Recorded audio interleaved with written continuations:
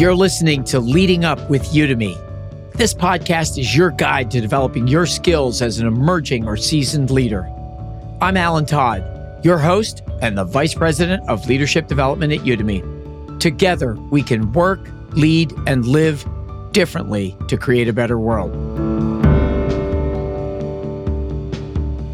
I was super excited to have Lindsay Pollack on the podcast this week. I love how she talked about all generations have three needs: freedom, clarity, and connection. Whether you're a baby boomer, Gen X, millennial, Gen Z, we all have that in common. When you're developing a workplace policy, when you're becoming a manager for the first time, are you giving everybody a level of freedom to express themselves and what they want, a level of clarity of what's expected, and a level of connection to feeling a sense of belonging on your team and in the workplace?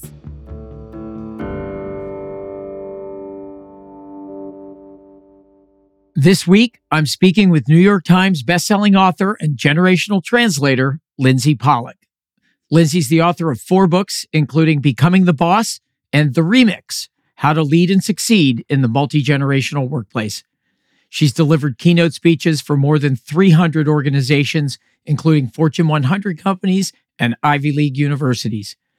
And a relatable qualification for many of our listeners who are emerging leaders, she credits her passion for generational diversity to her time as a dorm RA at Yale. Lindsay, welcome to the podcast. Thank you so much for having me, Alan. I'm glad to be here. So, Lindsay, one of the reasons I wanted to talk with you is many of our listeners are early career. These are the emerging leaders, the new leaders, those that want to step up to be leaders. And you literally wrote the book for those people, Becoming the Boss. So how did you come to focus on career advice for people new to the workforce? I'm so glad we're starting that question. It starts in my time as an RA. My senior year, I was overseeing a group of young women who were first years in college, and I loved it. I loved the mentoring. And what I really liked was sort of sharing what I had been through and finding a way to use it, right? And say, oh, I made that mistake, don't do it. I also liked kind of being this translator between the administration and the first year students. So I kind of had an ear on both sides. And so I launched my career, worked for a little while at a magazine called Working Woman in their website division. And I just kept feeling like I couldn't find advice for me just starting out in my career. So I decided, as many people do, to fix that problem myself. And I wrote my first book called Getting from College to Career, which launched a speaking business, speaking to college students and recent graduates about how to get your first job.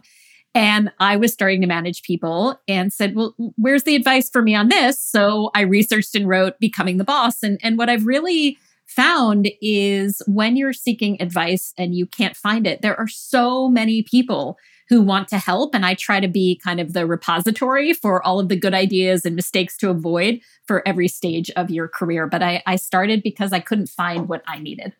Yeah. So getting from college to career, it's about to go into its 3rd edition in 2024. So why is its message so enduring? And maybe follow that with like, what's new? It's been so interesting to go back to the first edition, which came out in 2007. And I say things like, I think LinkedIn might turn into something, So it was a long time ago. I think the book has really endured because transition moments are always tough, right? How do I get from one thing to another? And when you've spent 22 years of your life being a student, it's a huge change to enter the workplace. And it's not because you're not intelligent. It's just kind of like moving to a different country. And so I really take that transition very seriously of taking the skills that you have as a student and learning how to translate them. And what's really interesting about redoing the book in the 3rd edition is so much hasn't changed, right? It's about relationships. It's about knowing yourself and what you want. It's about being really flexible in finding your path and knowing that it's not going to go right the first time. What's changed is the technology, of course, but I was actually struck by how much is just the same and classic evergreen advice. Yeah, I love that. So relationships, know yourself, be flexible. How about advice for someone stepping into their first management or leadership position? So once they achieve that kind of self-awareness, what would be the next thing that you would advise? There are 2 quotes that I always come back to and share when I do workshops for people in that situation. The first is, becoming a manager is not a promotion, it's a career change. It is a totally different job to go from being a salesperson to being a sales manager, from being a, individual contributor to managing other people. It is a different job, which leads to the second quote from one of my mentors and people I admire, Marshall Goldsmith, who's kind of the OG of all of this leadership and coaching. He wrote a book called What Got You Here Won't Get You There. And so it's really this mindset. It's not keep doing what you're doing and you'll learn how to manage. It's a different skill. And when you think of it that way, you suddenly open your mind and say, oh, I have to learn how to do some new things. And that's how I would approach becoming a manager for the first time. I love that. Gallup has done quite a bit of research on frontline leaders, and they say that the number one reason that somebody gets promoted into management is success in the prior position. So they're the best salesperson. And the second biggest reason they get promoted is tenure. She's been around for a long time. Two things that obviously set you up on the wrong path. So I love your advice. It makes perfect sense. So when you wrote Becoming the Boss, the young generation, the workforce were the millennials. Now it's Gen Z is capturing everyone's attention. So what has changed between how you advised millennials to grow leadership skills versus how you would now advise Gen Z, if anything? It's so funny. That was what got me into researching and writing about generational diversity. I'm a Gen X. I'm in my 40s, and I was always kind of a big sister to the millennials. And I just started to notice how everyone was treating them like they came from a different planet. Who are these people who are coming in and using the internet? Yeah. And so much of what they needed and wanted to learn was the same as what I did. You just have to tweak it. And so that's really how I approach the generational change is what are the expectations you're bringing to the workplace? And what are the experiences you have or haven't had? And I never, ever hear employers say that young leaders aren't smart. It's just they don't seem to have the, quote, common sense skills that are expected of people in leadership. So what that comes down to is talking to somebody face to face and having a really difficult conversation. Well, I grew up having to talk to everybody because there was no internet, right? You either talked to them on the phone or you talked in person. So I just simply had more experience doing that. And so when you think about what we take for granted in a leader, having difficult conversations, motivating people, setting an agenda, giving feedback, we are doing less of that the more we go online. What I think is a huge advantage, particularly Gen Z, is how video focused they've been with YouTube and TikTok and Instagram. They're very, very open to learning something quickly. And so I think these sort of short bursts of here's how to give feedback, here's some really good tips on having a difficult conversation. I find they're very open to that because they've been relying on video to teach them for their whole lives, whereas other people thought maybe I have to take a year-long course. So I think the quick bursts, the micro learning, as Udemy is so good at, I think is really valuable for the younger generation. Yeah. So I am still thrilled to admit that I am still in my 50s. And I am on the borderline between a baby boomer and a Gen Xer, but I'm technically a baby boomer. But I'm wondering if you could just give us the full generational talk, what they are and what you've discovered by thinking about that. You got it. I'll give an overview of the generations, but I want to say why, which is that we're a 5-generation workplace for the first time in history. And so to be successful at any stage of your career, but particularly when you're starting out, you have to understand that there are people who see the world differently from you. And one of the reasons for that, besides personality and gender and functional responsibility, is that when people enter the workforce at different times in different eras, they just have a different experience. And if you can master that, you're going to win with your career because you're going to leverage all the different experiences and expertise. So that's the reason. Also, people are working a lot longer than they ever did before. So where you used to maybe have to get along with people 20 years older or younger than you, now it might be someone 50 years older or younger than you. So that's kind of the why. The generations are the traditionalists or World War II generation. Your Warren Buffett's, your Rupert Murdoch's born before 1945 or so. Baby boomers are born 1946 to 64, largest generation ever born into the US.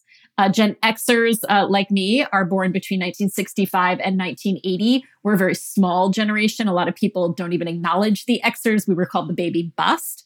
A lot of Xers feel like we came in and nobody adapted to us because the boomers were so big. So a lot of Xers say, why are we talking about generations? Nobody told me this stuff, because we we're too small. Then you have the millennials who are primarily, but not entirely, the children of the boomers. So they're bigger than the Xers, but not as big as the boomers. Millennials are born about 1981 to 1996 or so. And then you have the Gen Zs who are a little bit smaller than the millennials, primarily children of Xers. Gen Zs are born about 1997 to 2013-ish or so. We're now out of letters. We had X. Millennials are called Gen Y sometimes. We have Z. They're calling young kids born today Gen Alpha. But I have a feeling where we're going is shorter cohorts. And in fact, in Asia, they go by decade, children of the 70s, children of the 80s. So even if you don't feel like any of those terms describe you, that's kind of how they break down in the workplace in terms of the eras in which people were born and started working. So I'd love to hear, because I've heard you talk about this before, just about the stereotypes. And so I want to know, what are they? What can we learn from them? Because I think they're interesting and there's probably a kernel of truth in everything. Yeah, that's a great introduction. A lot of it has to do with technology and communication. So the stereotype of the traditionalists or the baby boomers is they don't like technology. They only want to talk face to face. They're slower at getting things done. They're not adapting to the times. I rarely find that true. But sometimes it does take a baby boomer a little longer to use a technology. It doesn't mean they can't. It just means it doesn't come intuitively to them. Gen Xers, the knock on us is we have a bad attitude, right? We are always ignored. We don't want to party with other people. We want to eat lunch at our desks. There is some truth to that. Gen Xers are also the most entrepreneurial of the generations. You look at the whole boom of Silicon Valley entrepreneurship that comes out of Gen X, Google, and so forth. And I think it's true that Xers sometimes feel like outsiders. I think our superpower is that we're bilingual. We had to speak boomer for half of our careers, and then we had to adapt to millennials. So I don't think it's an accident that I'm an Xer really engaged in this work. Millennials are probably the most stereotyped generation because they came along when the internet was around to do that. Lazy, entitled narcissists is the headline of Time magazine, wanting trophies for participation, overly parented, overly taught, overly coddled, had the internet at their fingertips. But on the flip side, the highest rate of student debt, the first generation to not be as financially successful as their parents' generation, 9/11 and the crisis of 2008 and pandemic, just a lot of really difficult economic situations. Gen Zs are the true digital natives, the TikTok generation. The stereotype is they have short attention spans, but also incredibly self-sufficient, incredibly concerned about meaning and purpose and making a mark in the world. So there's pros and cons to every generation. But I think where I would direct people's attention is, are you ever talking about people's age in a negative way? So, okay, boomer would be the kind of knock on the older or criticizing the younger. We have this tendency to do that. And I would point out, we are all going to be every age. We all know people who are every age. And just to think twice before judging somebody based on how old they are. Yeah, makes perfect sense. So if you think about the tensions between generations, right? Baby boomers don't understand Gen Z, or Gen X feels forgotten, like some of that stuff. Can you give us like some of the similarities? What are the things that you think are consistent? And then we'll talk about what are the tensions. Yeah, I think there are three words I would use that I think everybody wants at work, and they want in very different ways. And the words are freedom, clarity, and connection. I think a lot of Gen Xers and boomers wanted freedom by, getting our driver's license, right? I can leave the house. And now 16-year-olds get their driver's license at half the rate of Xers and boomers because they want freedom in terms of workplace flexibility. They want freedom to express themselves on social media. The desire is the same. The mechanism might be different. Clarity. I want to know, what time do we start work? What time do we get done? And I might want to know that in terms of workplace rules. A Gen Z or a millennial might want to know clarity in terms of what your policies are in ChatGPT, right? So we have the same need. And connection, I just think, is human. And I think a lot of older workers sort of knee-jerk and say, we have to be in the office because we have to connect and we have to build relationships.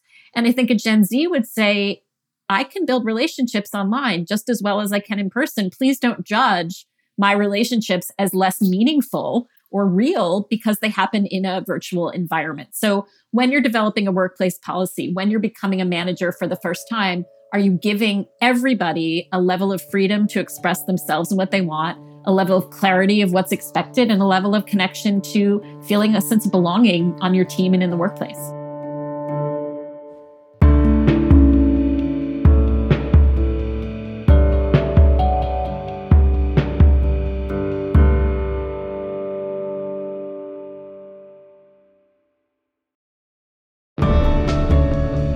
The buzz around Gen AI isn't going anywhere. Leaders and managers are key to identifying how their companies can use the technology and creating a plan to grow their employees' skills. Learn how Udemy can help at business.udemy.com/Gen AI now.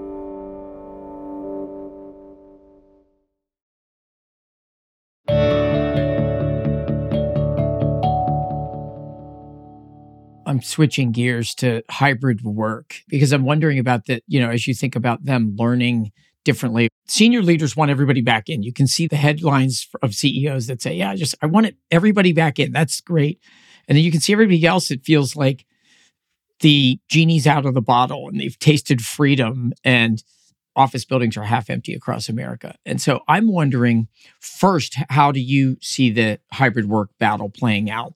It's a great question. And it is probably what I talk about with my clients more than anything. My take is the genie's out of the bottle, but that doesn't mean that everybody should have a free-for-all. I think the most important thing is clarity. We're in the workforce or in the workplace, in the office 3 days a week. And here is why. Because we are going to use that time to collaborate, because I want you to learn. This sort of arbitrary 4-1, 3-2, or at your discretion, I think is a big mistake because people don't know what success looks like. So, if you're an employer, I would say have a plan and explain why you need people to do that. I think having no flexibility is just not going to fly anymore. But I do think if you're a company that says we are in person 5 days a week because we are a collaborative environment, you're giving people the opportunity to say, that's not really a fit for me, so I'm going to go work elsewhere. So I think be honest about what your workplace needs and why. And I think that Gen Zs in particular are very appreciative of the honesty of this is what our policy is. And these are the kinds of people we need. If you're somebody who wants to work from home, this may just not be the right environment for you. But, and I think this will lead into what I'm guessing your second question is, if you choose to have flexibility, you have to have a plan to make up for what is lost about not being in person. I think it's doable. You just have to have a plan for it. Yeah, so let's go into that. How can we be successful? And really through the lens of early career, because you and I had the opportunity to stand around the water cooler, the fax machine, the lunch break room, all of those things. What have they lost and what can they do about it? So I love that you brought up how we learned. My best mentoring and learning story ever. I interned at a nonprofit when I was in college, and it was a tiny little office, and the executive director said, Lindsay, come sit in my office and listen to me talk on the phone. And for hours, I would listen to her fundraise and have difficult conversations and handle vendors and negotiate price. She didn't give me a handbook saying, here is how to communicate. I apprenticed with someone who was successful. And I think in an office environment or a retail environment, you're constantly overhearing and observing. You're using your eyes, you're using your ears. Well, like you said, that went away.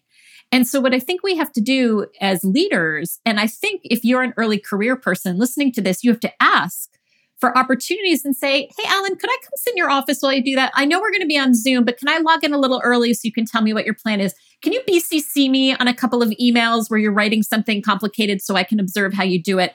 We have to now create opportunities for things that used to happen by accident. I'll tell you a really funny anecdote. During COVID, I did a lot of early career training. The number one question I got from new employees who had never worked before was about what time do I stop work? Because if you're in an office, you see people put their coats on and leave. When you're working from home, you don't know. Is it okay to close my laptop now? Are we done?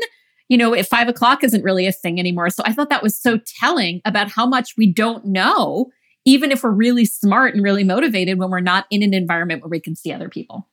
Yeah, that doesn't surprise me. I haven't heard somebody articulate it the way you have, Lindsay, but I've heard just people working late and they've had trouble with the boundaries between work and life as a result of working from home. So not just younger generations, everybody's trying to figure that out. I want to ask, this is a topic about the current generation that's really been bothering me, and there's massive amounts of data about it, but let's just talk about it. I'll start with this. Jonathan Haidt from NYU wrote a popular book, The Coddling of the American Mind. And he argued that millennials have become fragile because they've been protected from discomfort and challenging ideas and trigger warnings and things like that. So are they fragile, and should managers treat them differently? Or what should we know about that?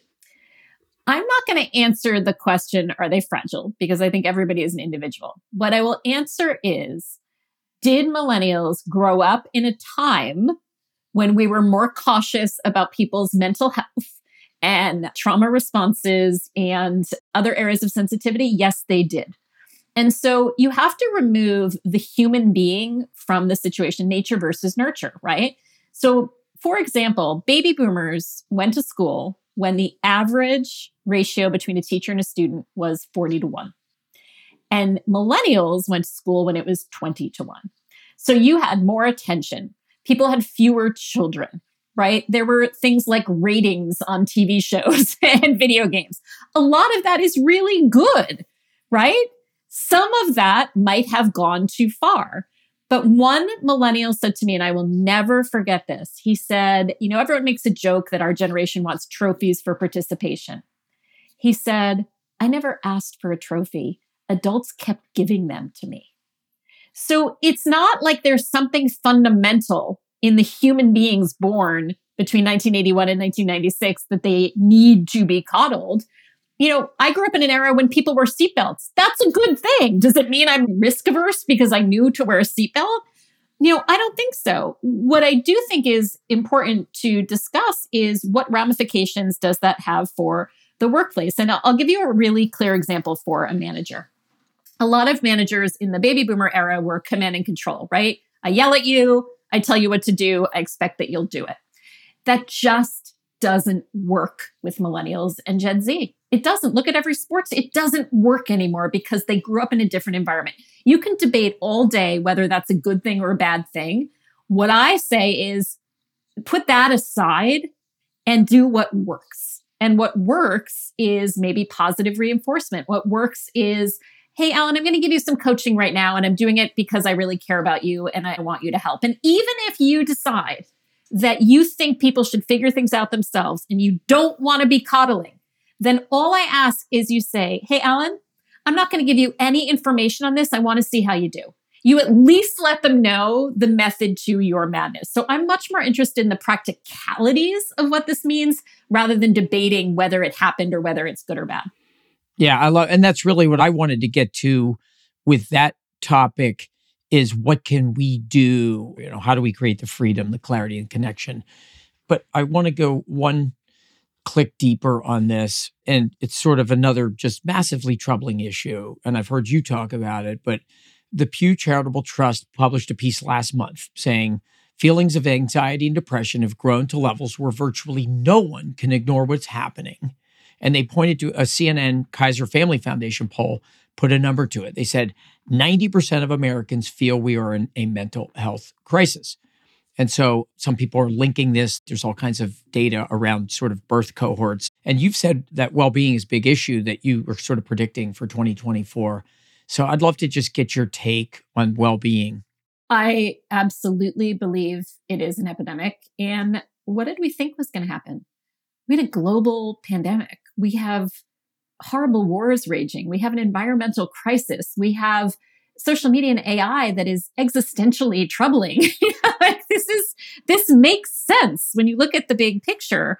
And I think the younger you are, the more impacted you are for two reasons. One is you're really forming your beliefs about the world at these younger ages. And secondly, there's so much less stigma. I suffer from anxiety. I never told anyone until I was in my 30s because you just didn't do that, right? You didn't talk about these things. And so I think it's a positive that we're talking about it. Where I would take it in the workplace conversation is I just saw a study from a different source last week that said, workplace wellness programs don't work. And they looked at things like free meditation apps and meditation rooms. What did work, they said, was having an employer who actually cares about you, right? So mental health is not about, here's a free app. Mental health is about, Are my work hours reasonable? Am I paid a fair wage? Does my boss care about me at all? And so the fix to this stuff is, making sure that people are treated well. And I think that's where we need to start. You'll laugh at this. I had a colleague who said a client brought her in and said, can you do a workshop for teaching our managers how to care about our employees? And my friend, the speaker, said, well, do they? If they don't care about them, I can't fake a way for them to actually care. And so I think this is a crisis. One of the phrases I like to use that I've heard around it, I certainly didn't create it, was mental health first aid. Just as you have someone in office who knows where the fire exits are and knows what to do if someone is injured, we need people in the office who are trained in how to identify and support people who are in crisis from a mental health perspective. And I think that's no longer optional. Yeah. And I think it's a generational issue. I've spoken to senior leaders in big companies that are baby boomers, and they've said, there's so many things going on in the workplace that I grew up in. We didn't talk about that stuff. And they also grew up in a world where having no freedom in your calendar was a sense of pride. So I would never want to waste 5 minutes of a team meeting to check in and say, Lindsay, how are you doing? Right? So there's this whole generation, and they're the ones that, to me, are the big surprise, that emotional intelligence skills are all these things that are crowding out the things where they're like, no, let's get to the agenda. We don't have time to check in and see how everybody's weekend was. And now we're finding out from all this research that maybe those check-ins matter. And I'm wondering, what are your thoughts? What kind of advice do you have for the baby boomers to sort of get better at this? So Google did a study in 2008, and then they replicated it in 2018 called Project Oxygen. And it was a study of what made a good manager. And they wanted data, very, very Google. And one of the things that came out was people said, I will work the hardest and be most successful for a manager who cares about me. And Google, I think, was probably like, what? Who cares? Yeah.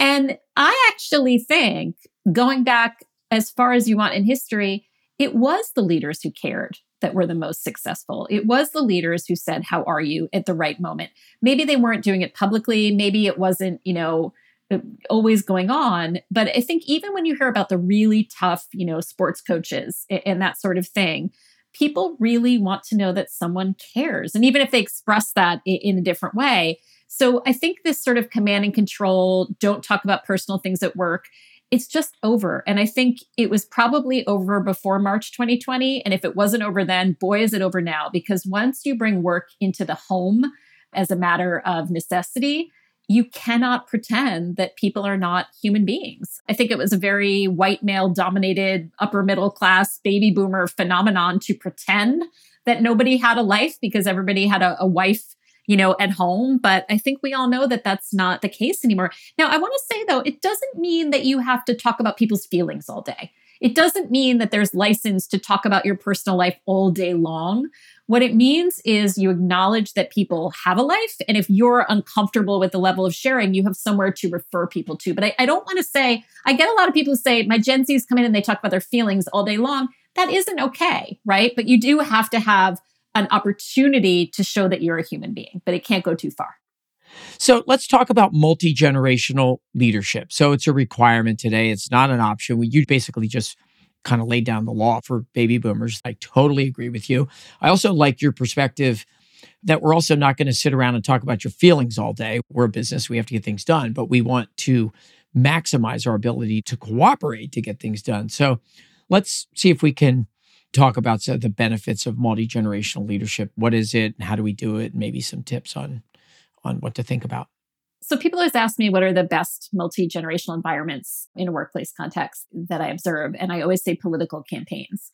Because if a group of people are working to get someone elected who they really believe in and feel that's important, right? It's very consequential. I'm delighted that the person phone banking next to me is 50 years older than I am, because they're going to reach that demographic and I'm going to reach mine.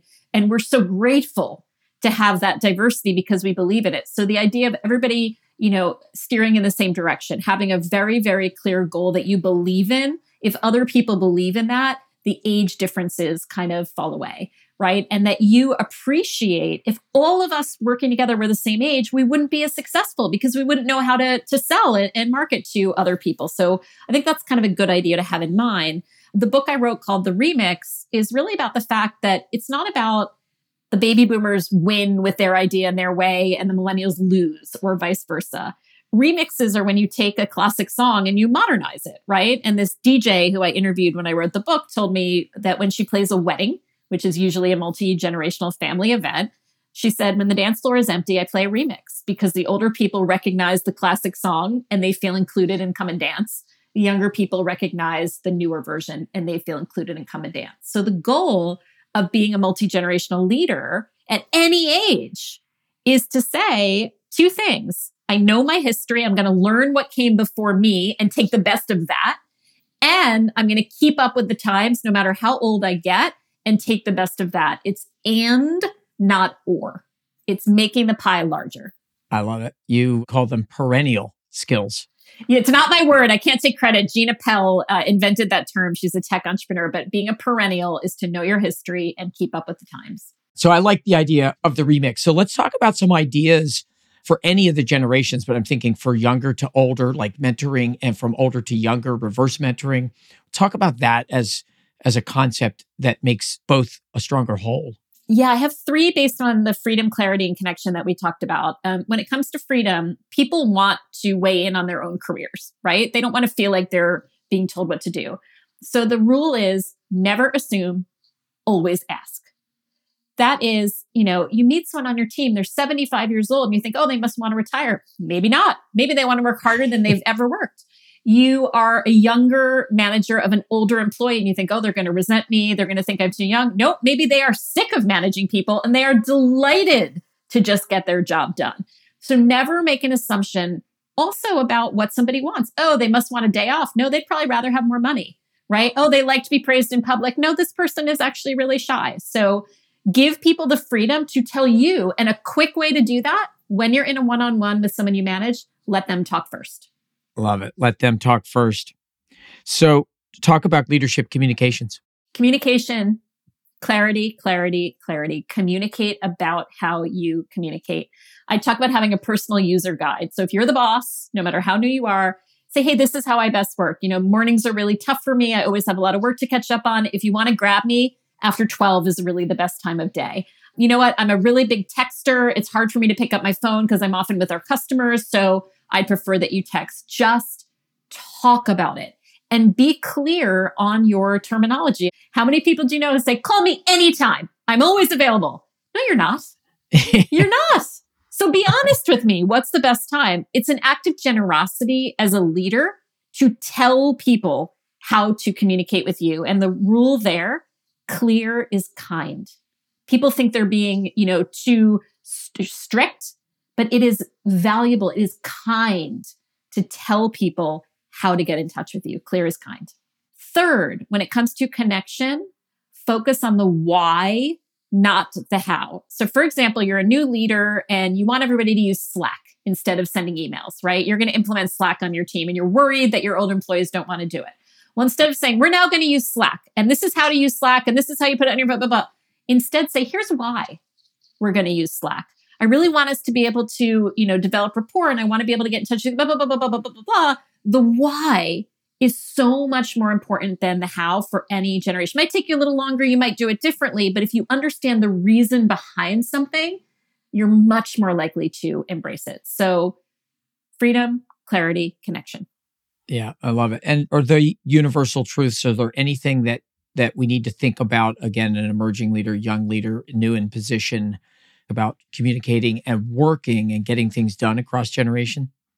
The only thing I would say to new leaders, and this has been true forever, it's not unique to Gen Z, you don't know what came before. I really encourage, even if you're just new to an organization, to really learn that history, to really become a student of what happened in an organization, why it was founded the way it was. Doesn't mean you have to do things that way. Remember, being a perennial, it's not just keeping up with the times, it's knowing the history. And some of the more tenured employees can be absolute gold mines of information when it comes to that stuff. Show that you respect what came before, even if you are coming in as an agent of change. I think that's so valuable and overlooked. Wow, that's beautiful. I could not agree more. I'm a student of history, and it makes a lot of sense that if you're in a workplace, find the older generations and ask questions about the history of the organization and the history of the industry. Wow, what perspective that would give you for thinking about how to take it forward. I think the other thing I would say is have fun with this, right? I'll tell you an example where I made a mistake and was not a perennial. I have a 12-year-old daughter and she uses TikTok, and all we read in the, TikTok's a disaster. TikTok is going to ruin her body image. TikTok is horrible, blah, blah, blah, blah. And I was sharing this with a group of early career employees. They were in their 20s in an insurance company, and I said, and I'm struggling with this because I feel like I'm being very judgmental of thinking that TikTok is negative. And one of them said, have you ever sat down with your 12-year-old daughter and asked her to show you how she uses TikTok? And I said, I've never done that. And I sat with her and I said, would you show me, how, oh my gosh, Mom, okay. So this is what we do here. And she sort of walked me through side by side how she used TikTok. And there's some things I didn't like, but seeing it from her perspective was so valuable. And I had been judging it and assuming it was bad before looking at how she was really using it. So that sort of sitting side by side and sharing stories is so powerful. And we know how to do this because we do this in our families. We know our family history. The grandparents sit with the grandchild and talk about their lives side by side, respecting both. Use that knowledge that you know how to do personally in the workplace. Yeah, what you're saying, I would summarize as curiosity and empathy. Yes. All right, Lindsay. So as we wrap up here, we have a question that we ask all of our guests, and that is, what are you curious about and learning now? I am curious about how ChatGPT and generative AI are going to play out in the workplace. I think we are only at the tip of the iceberg of how the different generations are going to implement AI in the workplace. And that is where I am placing my curiosity and my learning these days.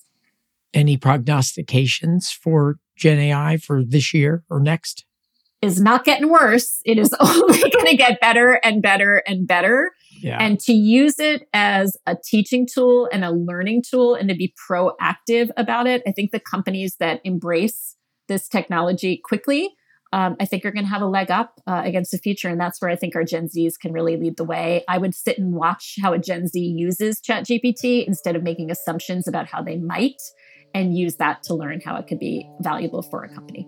Just perfect. Lindsay, thank you so much for joining us on the podcast today. Such a pleasure. Thank you for having me. Thanks again to Lindsay Pollack for joining me today on the podcast. Follow Leading Up, a podcast from Udemy Business, wherever you find your podcast. We'll be back next Wednesday with another episode to help you level up your leadership skills. Follow the show so you never miss a new episode. And if you like the show, leave a rating or a review. We love the feedback, and it really helps us to find new listeners. To learn more about Leading Up or how Udemy can help you develop leaders at scale and move business forward, visit business.udemy.com. The Leading Up podcast is produced in partnership with Pod People. Our original theme is by Soundboard.